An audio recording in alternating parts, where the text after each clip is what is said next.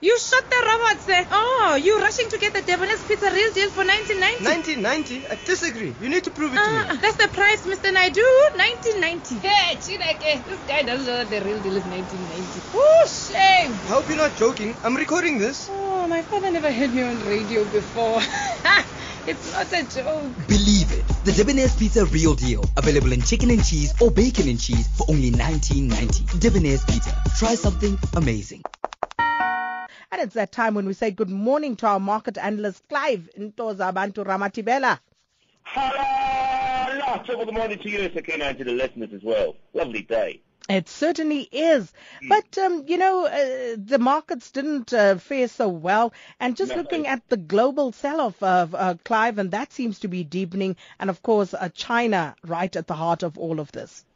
Yeah, it seems like we are going in through this particularly cyclical point where the results of China not actually doing well are starting to be interpreted differently by different markets across the world. And we saw this obviously in Wall Street as well yesterday, where things were not really great. Most of the bulls there really down by more than 1% and creating a real problem for most of the guys who rely specifically on the equity space. So what we see now is a sell-off for riskier assets against pace this early hours of the morning today. We can start to see, obviously, the preliminary Chinese manufacturing results didn't help much as well, Sakina, showing more crisis, or rather more of a problem.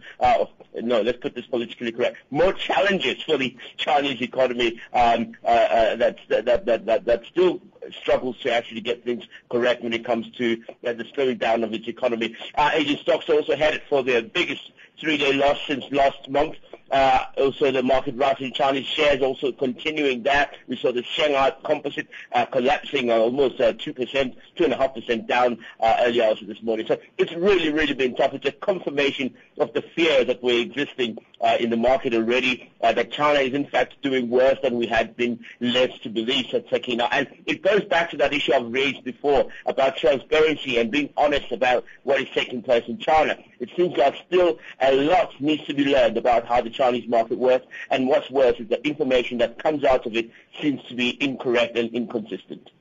We've been talking a lot about emerging market currencies, Clive, but the euro itself is struggling against its peers. It is, and you know what happened yesterday was, and I saw somebody on social media talking about the immigration problems that they're suffering, or the illegal migrants that they're faced with now. And I think it has nothing to do with that. I have to say though, it has to do more with the sacrifices that the bigger countries like Germany and the UK have done to try and stabilize the eurozone. Let's not forget that the pigs come from the eurozone, and they still struggling, despite the fact that there's been some positive inroads that have been made to sort of make them tick to the positive a little bit. But they're still pretty much under pressure. And because you're using a single currency, whatever volatility takes place on the other bigger ones, like the dollar, the yuan, or the yen, and then you start seeing the effects directly being impacted on the bigger scale on the eurozone. So that's what's taking place, and they're feeling the pinch. It's down at the moment by about 89 basis points, and I'm expecting it to go further when the UK markets open, because that's when we see the volatility within that particular market as well. And just looking at this VW scandal, Clive, just take a stab at this. Try and unbundle the cost of all of this for us. I'm hoping that everybody now believes when I say there's only 2,000 vehicles in the world. No. You are wrong. But on VW, yes. So what does this all mean? I mean, I tried to make it as easy as possible so that people actually try and understand. There's the 18 billion rand figure that's being bandied about the probability is too high, probably, but we know that it's in that region. An 18 billion liability figure attached to itself, and then obviously there's another $7.3 billion which the German car maker has to make provision for legal fees. Now, I try to add this all up, and I'm hoping my numbers are correct here because I'm using a financial calculator. So it basically boils down to this.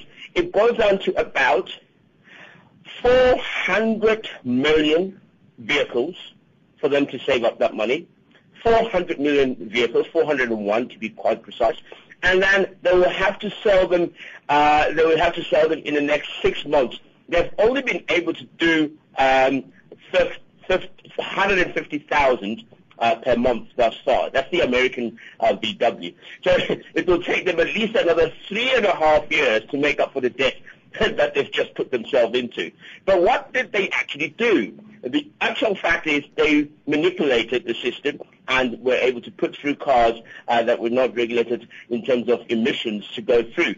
So we're talking about, this is what now my colleagues are saying to me now on social media, saying the company disclosed that the irregularities on diesel emission readings extend to some 11 million vehicles globally. So that could include South Africa, Sakina. That's what worries me. And how does this impact us?